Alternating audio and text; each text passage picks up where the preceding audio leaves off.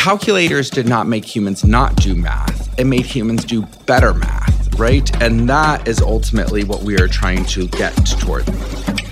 I'm Scott McGrew. Welcome to Sand Hill Road. Man, that sunset is gorgeous. Grill, patio, sunset. Hard to get better than that. Unless you're browsing Carvana's inventory while you soak it all in. Oh, burger time. So sit back, get comfortable. Carvana's got thousands of cars under $20,000 just waiting for you. I could stay here forever. Carvana, where car buying meets comfort meets convenience. Download the app or visit Carvana.com today. CarMax is putting peace of mind back in car shopping by putting you in the driver's seat to find a ride that's right for you. Because at CarMax, we believe you shouldn't just settle for a car. You should love your car. That's why every car we sell is CarMax certified quality, so you can be sure with upfront pricing that's the same for every customer. So don't settle. Find love at first drive and start shopping now at CarMax.com. CarMax, the way car buying should be. On Wednesday, some of the top leaders in artificial intelligence will meet with Senate Minority Leader Chuck Schumer in Washington. The briefings will be led by some of the top minds in AI and will help senators develop much-needed experience on defining the technological shift of this century. And some of the top leaders in AI will not be there. We can't have this singular source of advice coming from industry. That, to me, is one of the biggest problems. This week on Sand Hill Road, Stanford's Russell Wald. So I am the Managing Director for Policy and Society at the Stanford Institute for Human-Centered AI. Wald says if Washington really wants to create good policy on artificial intelligence, it should include academics in the conversation and not just industry. I mean, the people that we believe are attending are named Elon, Sundar, Mark, Sam, Satya, Jensen, and Eric. Mm-hmm. And they're well known enough in Silicon Valley, I don't even need to use their last names. What we need to ensure is that there are different voices at the table. Bear in mind, AI itself actually has been historically an academic endeavor. And it's in 2014, when you hit the deep learning revolution, you see this divergence, and we have the data that shows that. And the divergence is academia starts going down in this space and industry starts running away with it. And why is that? It's because of this massive amount of compute and data that industry has access to that academia does not. And the problem with that is what we're really talking about and focused on right now is what's coming out of product labs, not research labs. Product labs have short time horizons, or have to have commercial viability, are thinking about, shareholder value as they're working towards something. Research labs are designed to potentially fail or leave their work behind for other possibilities. But ultimately, what you get from this is breakthroughs like CRISPR, the internet, GPS, right? And those are later commercialized down the road. So right now you have this incredible imbalance, and who policymakers seem to be turning to quite often here are industry leaders because they're captivated by what's on the product market. But the reality is this technology is a general purpose technology and will be pervasive across multiple domains and fields. And so if you're just talking to the industry people, it is going to create a longer term problem than we know. And I think it makes a better press release or a better photo op, right? Is I met with the head of Microsoft, I met with Elon Musk, I met with the head of Google. When it comes to academia, it's not necessarily as well-known names. Well, sure, there's a lot of celebrity in there, isn't there? Right. And, are we going to be talking more about AI and AI advancements, or are we going to be talking about the pre-cage match between Elon Musk and Mark Zuckerberg? Let's say you were at the table. Let's say you were representing Stanford's AI efforts at this meeting on Wednesday. What would your number one agenda item be? Yeah, well, first I would say that there's plenty of other, more qualified people in here to be at that table than me. But what I would say, and probably what they would say, is the need for, clearly we need there's a need for regulation. And I understand that, and I'm very for that. But even if we came up with the optimal regulations tomorrow that held industry's feet to the fire, but still let them innovate, we couldn't enforce those because we don't have the human capital.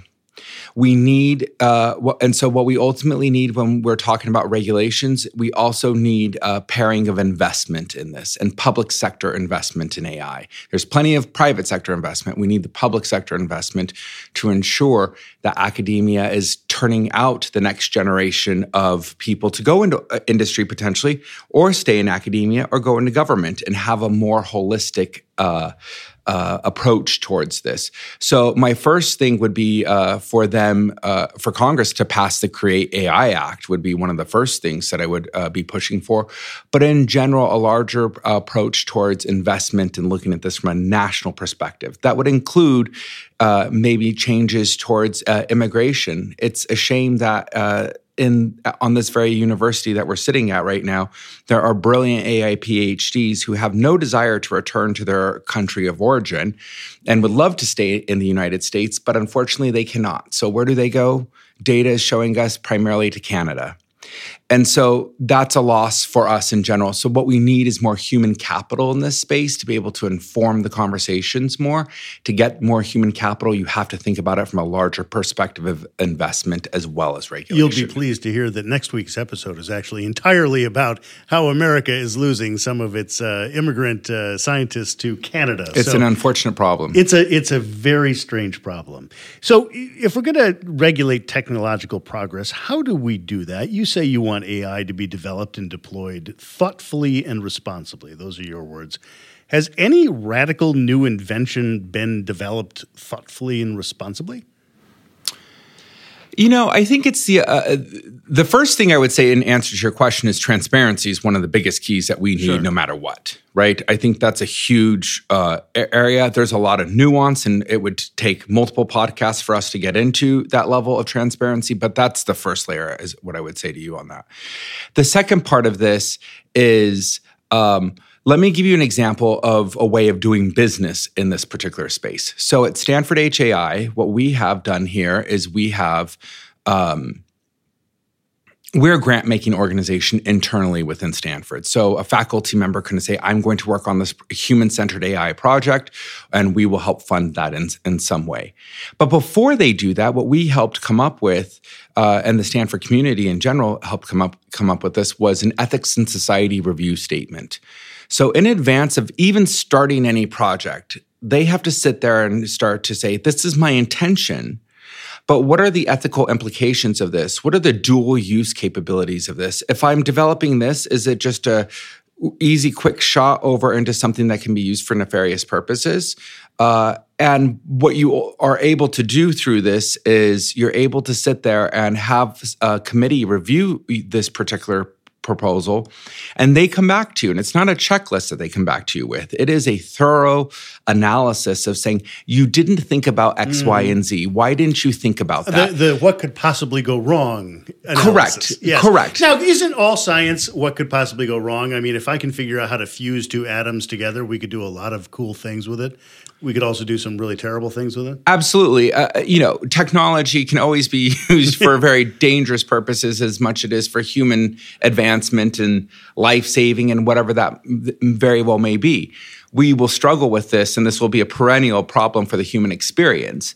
The issue here is even the development of something might be so beneficial for humanity in general that under proper circumstances, you might be able to still have an advancement towards this. A cure for cancer might actually be great, but it also could help lead to development of different kind of pathogens or things like this. Do we say we're not going to cure cancer, or do we try to find a way to limit the possibility of new pathogens being created? Sandhill Road will be right back. Okay, picture this. It's Friday afternoon when a thought hits you. I can spend another weekend doing the same old whatever, or I can hop into my all-new Hyundai Santa Fe and hit the road. With available H-Track all-wheel drive and 3-row seating, my whole family can head deep into the wild. Conquer the weekend in the all-new Hyundai Santa Fe. Visit HyundaiUSA.com or call 562-314-4603 for more details. Hyundai, there's joy in every journey. Okay, picture this. It's Friday afternoon when a thought hits you. I can spend another weekend doing the same old whatever, or I can hop into my all-new Hyundai Santa Fe and hit the road. With available H-Track all-wheel drive and 3-row seating, my whole family can head deep into the wild. Conquer the weekend in the all-new Hyundai Santa Fe. Visit HyundaiUSA.com or call 562-314-4603 for more details. Hyundai, there's joy in every journey. Okay, picture this. It's Friday afternoon when a thought hits you. I can spend another weekend doing the same old whatever, or I can hop into my all-new Hyundai Santa Fe and hit the road. With available H-Track all-wheel drive and 3-row seating, my whole family can head deep into the wild. Conquer the weekend in the all-new Hyundai Santa Fe. Visit HyundaiUSA.com or call 562-314-4603 for more details. Hyundai, there's joy in every journey. Stanford calls its efforts human-centered AI, and you've said that as well. Explain human-centered. What does that mean? Yeah, so originally when the design team was thinking of creating HAI, human-centered actually seems a bit antiquated at this point, and we're just talking about a few years ago, but it actually shows the success of that concept being widely adopted. And the first part of it is the idea that it must be the technology should be developed to benefit humanity. That's pretty much a no-brainer, I think, at this point. But a few years ago, when it was talked about, it was not a no-brainer. The second part of this, and I think one of the things that's actually coming up most in the news today, is that it should be designed to augment human capability, not replace it. So I have a colleague in the medical school that has been quoted in the New York Times with this, of where he is, he's a radiologist, and he says, the question is not whether AI will replace the radiologist. The answer is the radiologist that uses AI will replace the radiologist that doesn't. And in that area, what you're looking at is a tool that's being used to help advance, not replace the human in that particular situation. And we actually are seeing the pairing of this is much better versus either standalone or not in some cases. And then the final part of this is the idea of intelligence and seeing what is in nature and the human brain as intelligence as a guidepost for some of this and what can actually be designed as we see the brain as one of the most important parts of intelligence and what that can ultimately mean. I totally understand the human-centered part of it, that it should benefit humanity. But doesn't all technology have the risk that humans won't be involved? In other words, if we set up a research center or a set of rules that said, listen, buggy whip manufacturers want to be involved in this new development of the car. And as long as a buggy whip is involved in some way, we're okay with this development. Aren't there things in automation and things that humans won't be involved? Well, certainly, you're going to want to. If you could pull humans out of dangerous situations, you would want to do that. But that's not to say that the human is not involved. You're just not putting. If there's the ability of a human to not have to go into a burning building, and there's a robot that can go into a burning building. Great.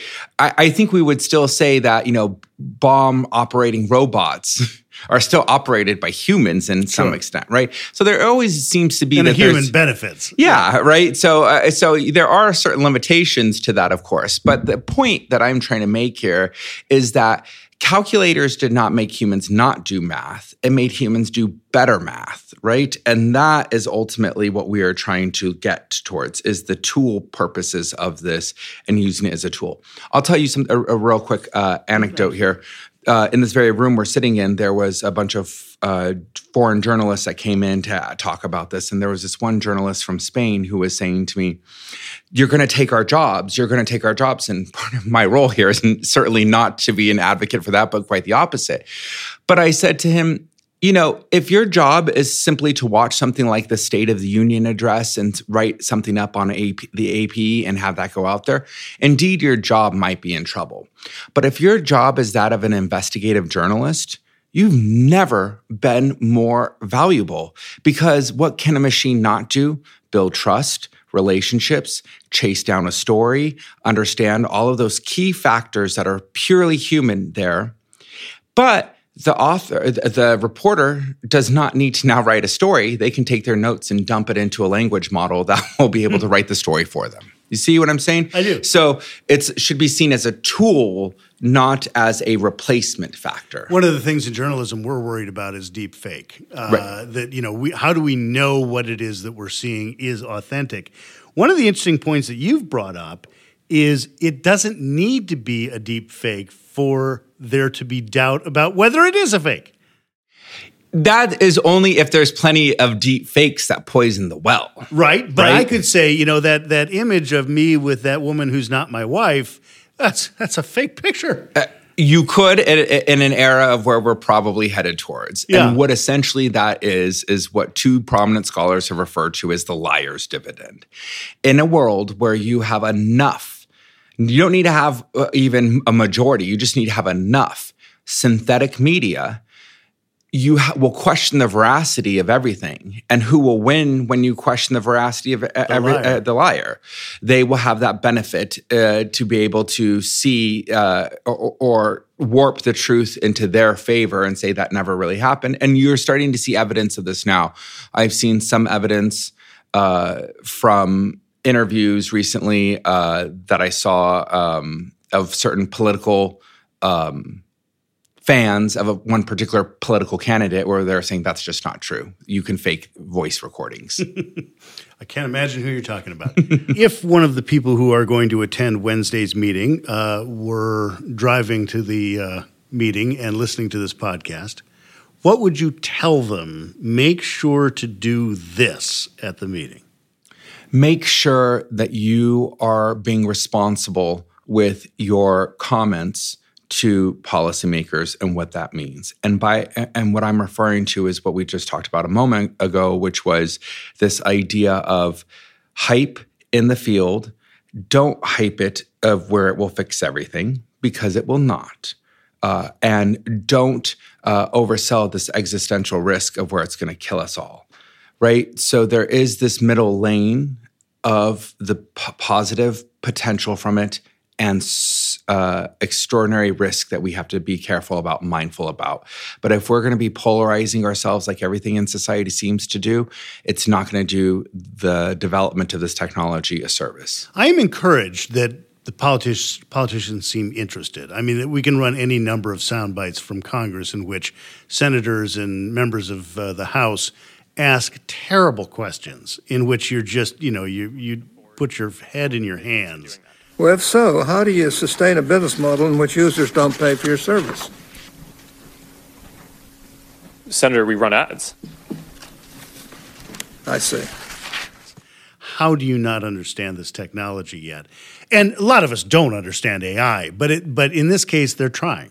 Yeah, 100%. I have, elected officials, this is what I tell a lot of people. Elected officials need to know about Medicare, Social Security, foreign affairs, constituent issues. Yeah. Many of them are running space exploration. Space exploration. Many of them are running for re-election. And so they have to think about fundraising and all of that comes within their role.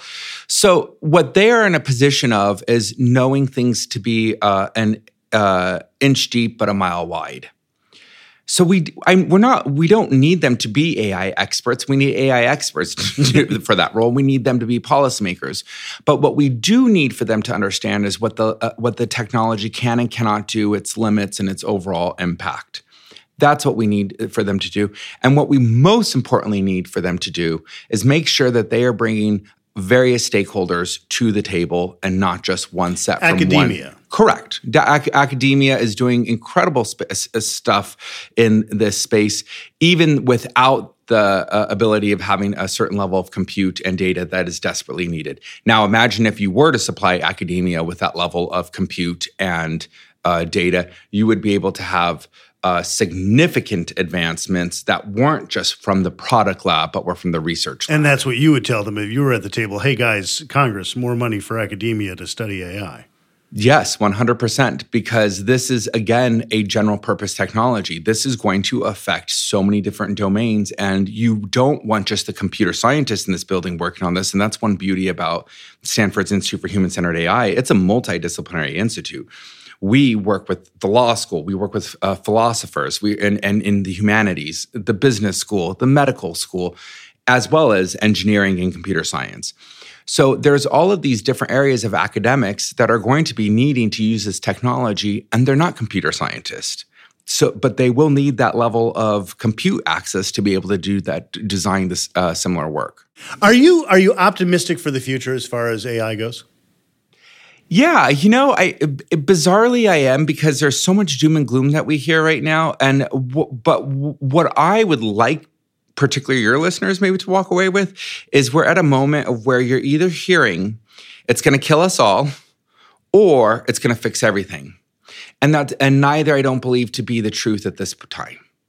Right now, there's more of a grounded area of where there are significant risks from this technology, of where we must be careful as we start to bring this into our society. And it is an inevitability that it's going to be integrated into society more. So how do we make sure that we apply a level of responsible guardrails that can protect people in certain situations? But the other part of this is to be a bit of a techno-optimist. There are amazing advancements, and we're starting to see the dividends from this. Bear in mind that there are a lot of emerging technologies that people, particularly governments, officials, and policymakers, need to be aware about. But there's only one that's truly cross-cutting, and that's AI. AI informs synthetic biology. AI informs nuclear fusion. AI can inform other areas of computing or something along those lines. They don't have the same cross-back. Synthetic bio doesn't necessarily inform AI. So what you're doing is you're ultimately taking that tool that I referred to and applying that into all of these domains. And what that could potentially do is supercharge new knowledge and advancement that we aren't even remotely prepared for. You're talking about someone, a mathematician that's been working on the 50-year-old math problem, expecting to leave their work behind for somebody to solve the problem in another 50 years, and instead it's being solved tomorrow. That is huge, and that has massive implications for society. Russell Wald, Managing Director for Policy and Society at Stanford Institute for Human-Centered AI. A few years back, we did an interview about the future of work in a world of automation and AI with legendary venture capitalist Bill Davidow. If you're interested in the subject, you'll find Bill's thoughts fascinating. I mean, I don't want to get too philosophical. Oh, go for it. But there are questions about what do we have to do to live meaningful lives? And we're going to have to grapple with that question. And as promised, next week, we'll talk immigration with the founders of Unshackled Ventures. When you think about the immigrant themselves, leaving their home country is an entrepreneurial act, right? Whether it be by force or by choice, that's the start of an entrepreneur's journey. Sandhill Road is produced by Sean Myers under the leadership of Sarah Bueno and Stephanie Adruni. For more interviews with Silicon Valley's most influential entrepreneurs, check me out on TV at Press Here. That's Sunday mornings on NBC Bay Area and everywhere in the world on iTunes and at PressHereTV.com.